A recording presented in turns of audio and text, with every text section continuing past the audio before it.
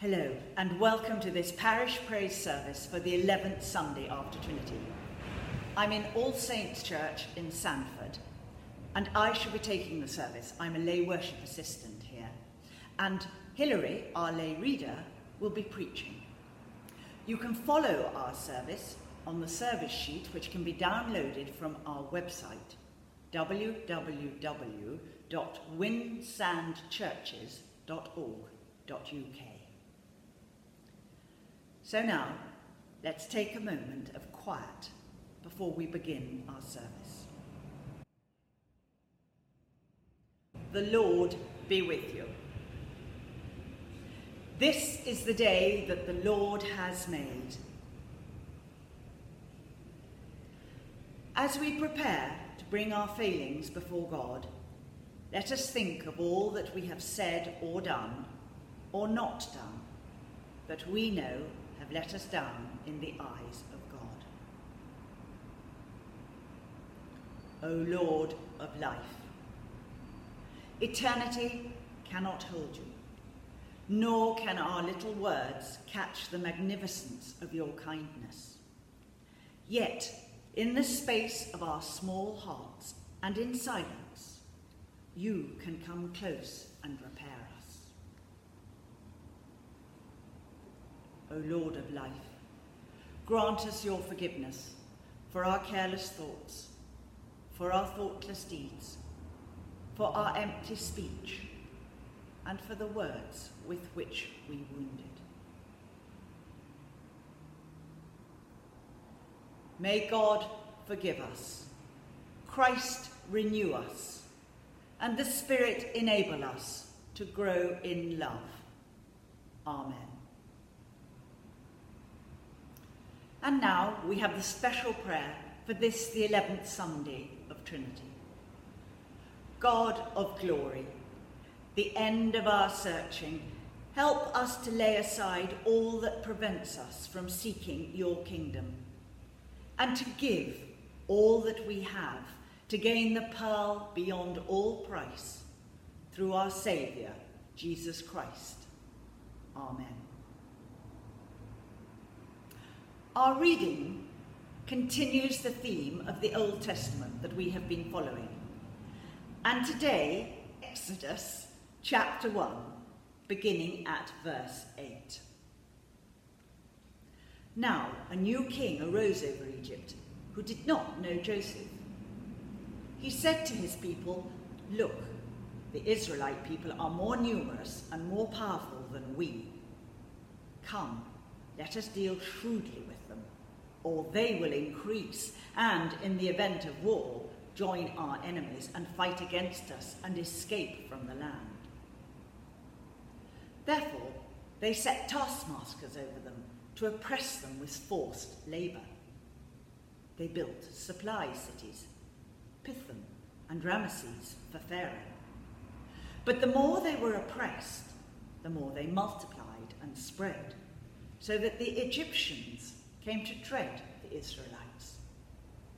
The Egyptians became ruthless in imposing tasks on the Israelites and made their lives bitter with hard service in mortar and brick and in every kind of field labour. They were ruthless in all the tasks they imposed on them. The king of Egypt said to the Hebrew midwives, one of whom was named Shiphrah and the other Puah, "When you act as midwives to the Hebrew women and see them on the birth stool, if it is a boy, kill him, but if it is a girl, she shall live." But the midwives feared God. They did not do as the king of Egypt commanded them, but they let the boys live. So the king of Egypt summoned the midwives and said to them, "Why have you done this and allowed the boys to live?" The midwives said to Pharaoh, "Because the Hebrew women are not like the Egyptian women, for they are vigorous and give birth before the midwife comes to them." So God dealt well with the midwives, and the people multiplied and became very strong. Then Pharaoh commanded to all his people, "Every boy that is born to the Hebrews you shall throw into the Nile, but you shall let every girl live."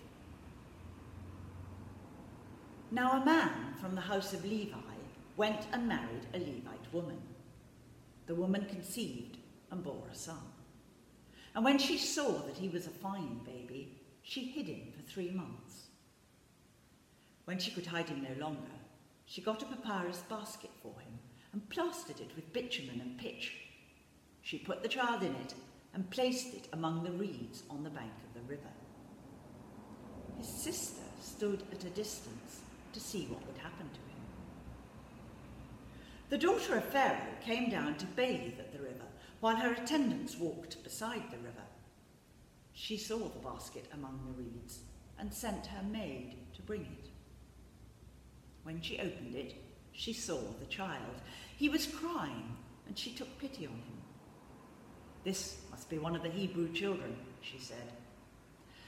Then his sister said to Pharaoh's daughter, "Shall I go and get you a nurse from the Hebrew women to nurse the child?" Pharaoh's daughter said to her, "Yes."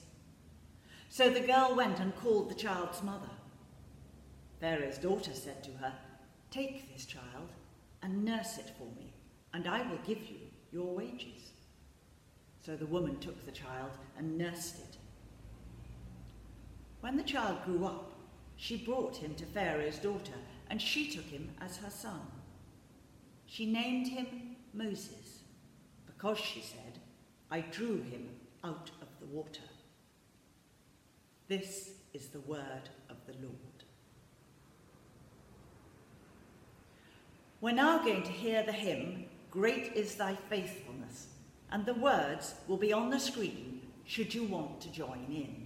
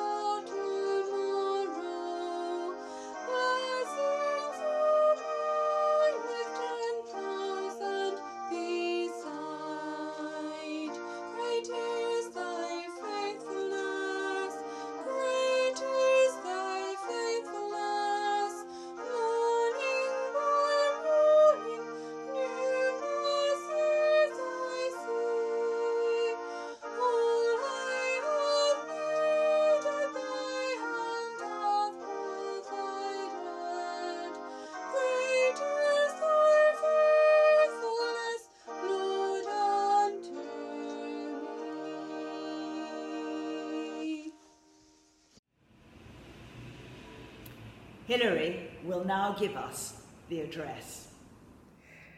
Good morning, everyone, or good afternoon if you happen to be listening then. It's so good to be able to worship and learn together in this very different way, but it won't be too long now before we can actually meet together in the flesh if this is something that you feel you'd like to do. I've rather enjoyed working through the earlier books of the Old Testament these past weeks and hearing about the patriarchs once again. We went a bit off-piste last week, which was a nice change, but I thought I'd start by bringing you up to speed on what we've missed in the story of Joseph, as today's reading starts with the statement that a new king came to the throne in Egypt and knew nothing of Joseph. The last time we heard about him, he'd been sold by his jealous brothers to passing Midianite traders, who then took him off to Egypt. There, Joseph was sold on as a slave to one of Pharaoh's officials, a man called Potiphar. And Joseph worked hard for his new master and very soon ended up in charge of Potiphar's entire household and his business affairs. During this time we learn that the blessing of the Lord came upon the entire household because of him. But alas, Joseph ended up in prison. Potiphar's wife, whose advances Joseph had repeatedly rejected, feeling the slight of this handsome young man's refusal to go to bed with her, conspired to lie to her husband, hence why he ended up in prison.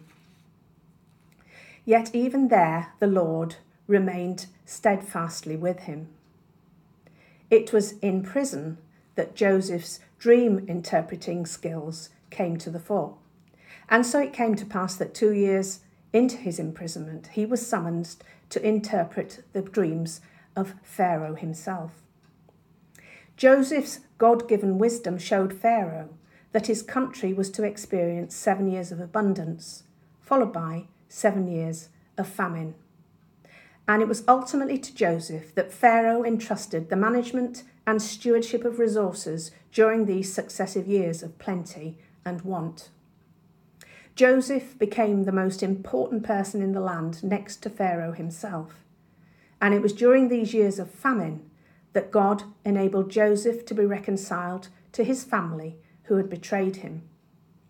Hearing how Egypt had wisely stored up surplus during the years of plenty, Joseph's brothers were sent off to buy food. And after various trips and intrigues, Joseph revealed himself to his brothers. Genesis 45 verses 4 to 5 read, "I am your brother, Joseph, the one you sold into Egypt. And now do not be distressed and do not be angry with yourselves for selling me here, because it was to save lives that God sent me ahead of you." Jacob, Joseph's now elderly father, then came to Egypt and was reunited with the son whom he thought had been killed. And God spoke to Jacob, or Israel as the Lord called him, "Do not be afraid to go down to Egypt, for I will make you into a great nation." Again, God was working his purpose out in ways that could not have been foreseen all those years before. These were the early days of God's eternal plan of salvation through the 12 tribes of Israel, that is, the sons and descendants of Jacob, as they came first of all to settle in Egypt. As that first generation of Israelites died, including Joseph and all his brothers, the succeeding generations continued to prosper in Egypt, which is where we get to today. The new Pharaoh, who knew nothing of Joseph, could only see a numerous group of foreign, prosperous people who are now perceived as a potential threat. From then on, the Israelites, or the Hebrews, became an oppressed and enslaved people where life was tough going. And it was then that a plan was hatched.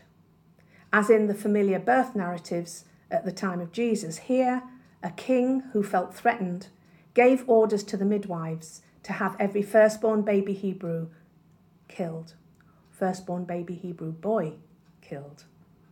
And later, when this didn't happen, that every boy born should be thrown into the Nile. And it is in the reeds alongside the riverbank that were introduced for the first time to Moses. He had been laid in a waterproofed basket by his desperate mother.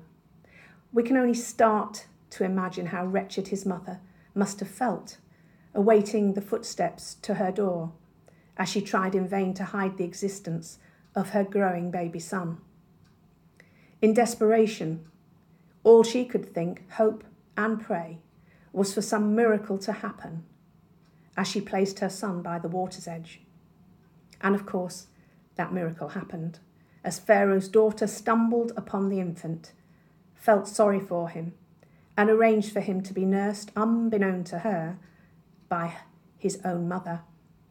And later, this child was handed to Pharaoh's daughter, and he was raised in a palace as her own son, as a prince. As we move through Exodus, we hear the story of Moses' call and obedience to save his people. He is one of the dominant figures of the Old Testament and indeed of the Jewish faith. The New Testament sees him as a figure who foreshadows the ministry of Jesus Christ, who was and is the ultimate deliverer of God's people. In these chapters, over the past weeks, we have seen adversity, a beloved son believed to be dead, a man imprisoned on trumped-up charges, a mother fearing for the life of her newborn child, a successful group of foreign people feared and considered a threat to a nation's security and well-being.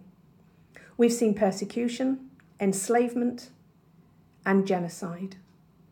All, sadly, modern-day themes that have repeated themselves throughout history, where mankind has yet to learn the lessons of the past. But alongside these desperate situations, we have glimpses of God at work in unexpected ways, redeeming and allowing his ultimate purposes to be revealed and achieved.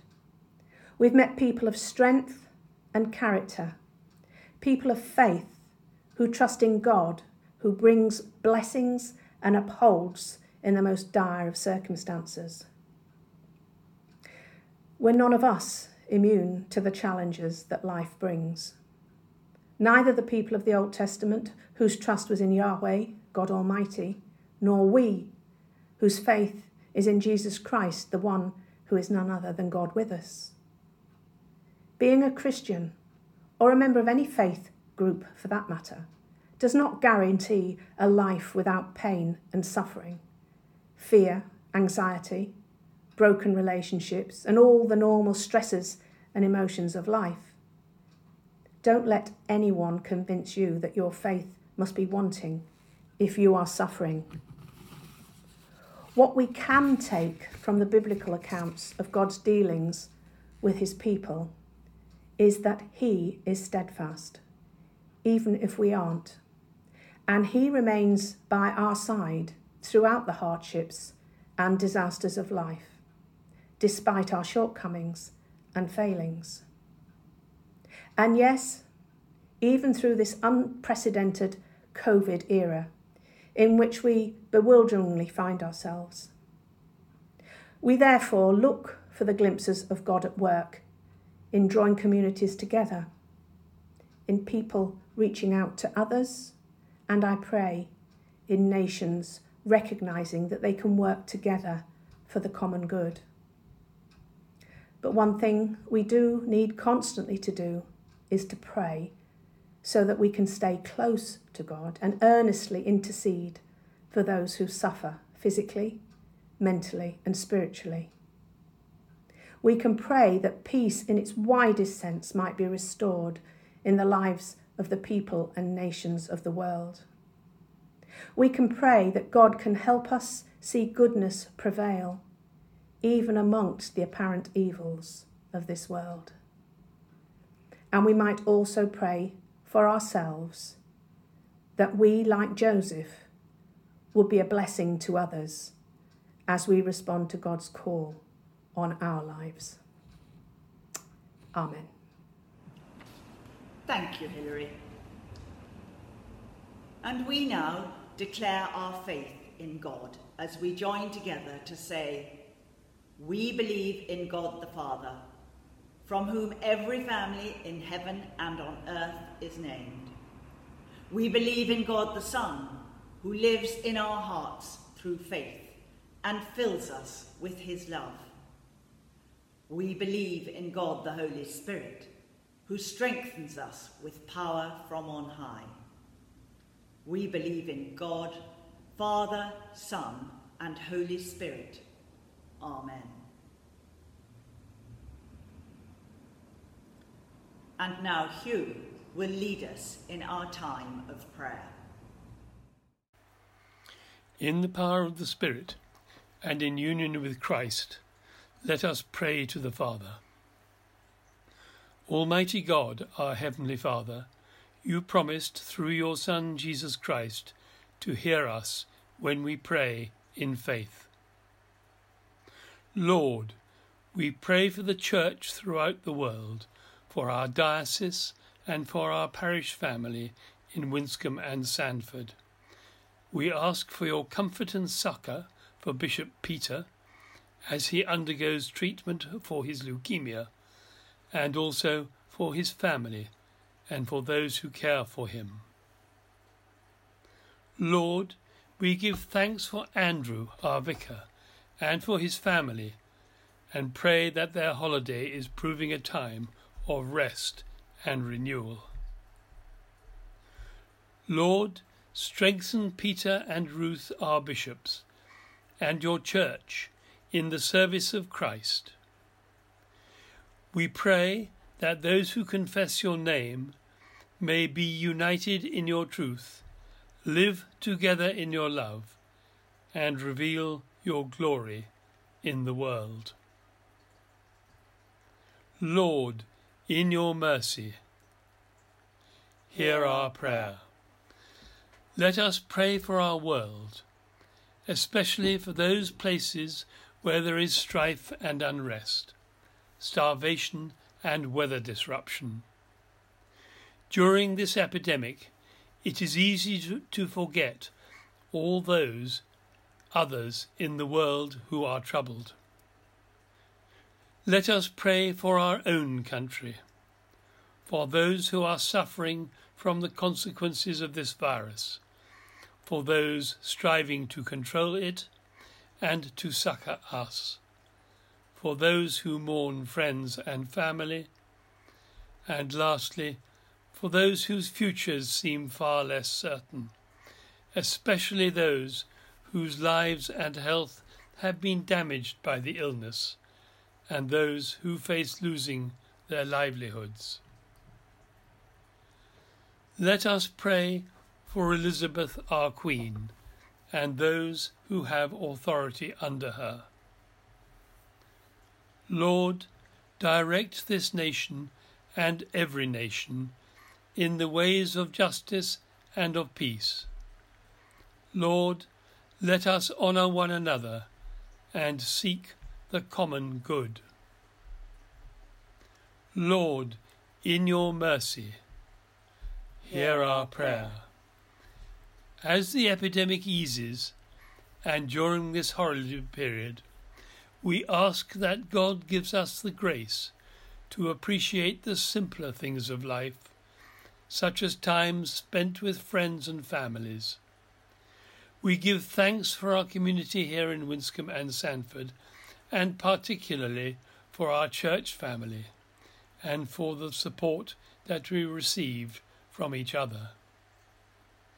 Lord, give grace to us all, to our family and friends, and to our neighbours in Christ, that we may serve him in one another and love as he loves us. Lord, in your mercy, hear our prayer. Let us pray for those who are sick or suffering, those who are anguished, those who are vulnerable, and those who worry. In your mercy, Lord, give them peace. In our parish, we pray especially for Sarah B., James, John W., Jeff Norton, Henry S., Celia Hine, Chris G., and Pauline K., and for all those who love them and care for them. And in a moment of quiet, Lord, let us reflect on those known only to ourselves and to God.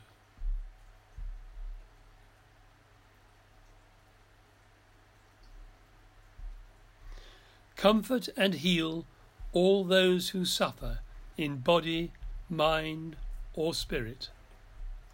Give them courage and hope in their troubles, and bring them to the joy of your salvation. Lord, in your mercy, hear our prayer. We pray for those who have died recently and for their families. Hear us as we remember those who have died in the faith of Christ. According to your promises, grant us with them a share in your eternal kingdom. Rejoicing in the fellowship of all your saints, we commend ourselves and the whole of creation to your unfailing love. Merciful Father, accept these prayers for the sake of your Son, our Saviour Jesus Christ. Amen. And we say together, Our Father, who art in heaven, hallowed be thy name. Thy kingdom come, thy will be done, on earth as it is in heaven. Give us this day our daily bread, and forgive us our trespasses, as we forgive those who trespass against us.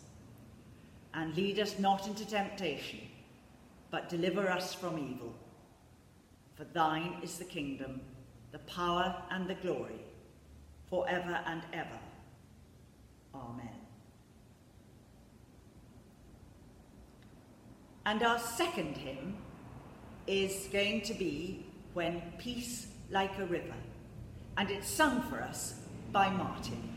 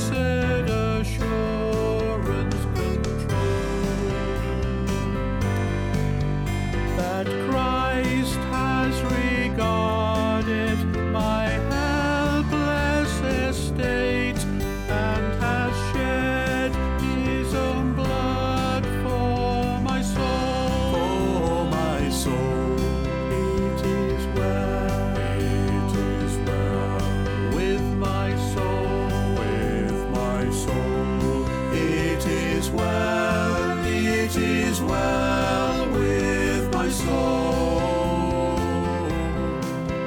My sin, oh the bliss of this glorious thought. My sin not in part, but the whole, is nailed to his cross, and I bear it no more. Praise the Lord, oh my soul, it is well, it is well, it is well, it is well, it is well with my soul. For me, be it Christ hence to live.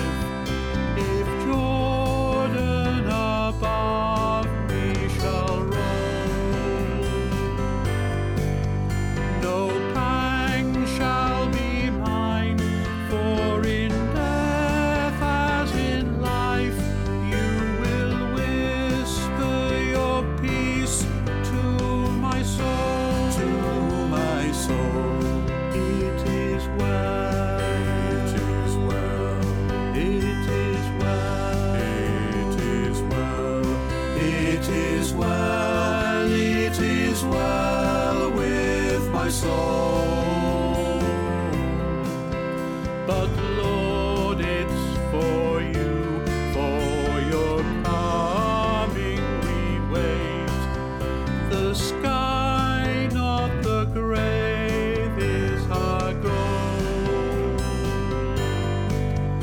O trump of the angel, O voice of the Lord, blessed hope, blessed rest of my soul, it is well, with my soul, it is well with my soul.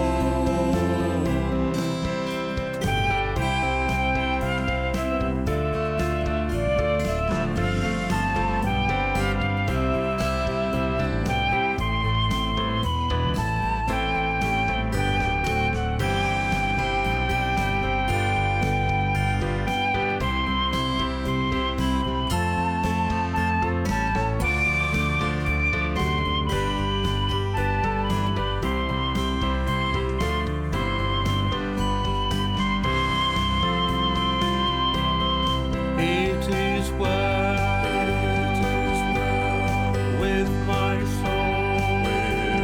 soul, it is well with my soul.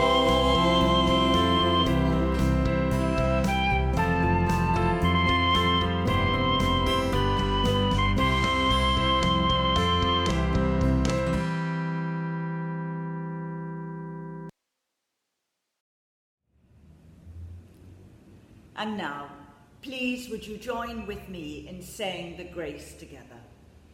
May the grace of our Lord Jesus Christ, the love of God, and the fellowship of the Holy Spirit be with us all, now and always.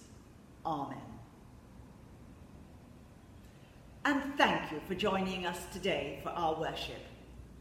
And a special thank you to all those involved in making this video, and to Robert, Claire, and Martin for the music. We look forward to seeing you again soon.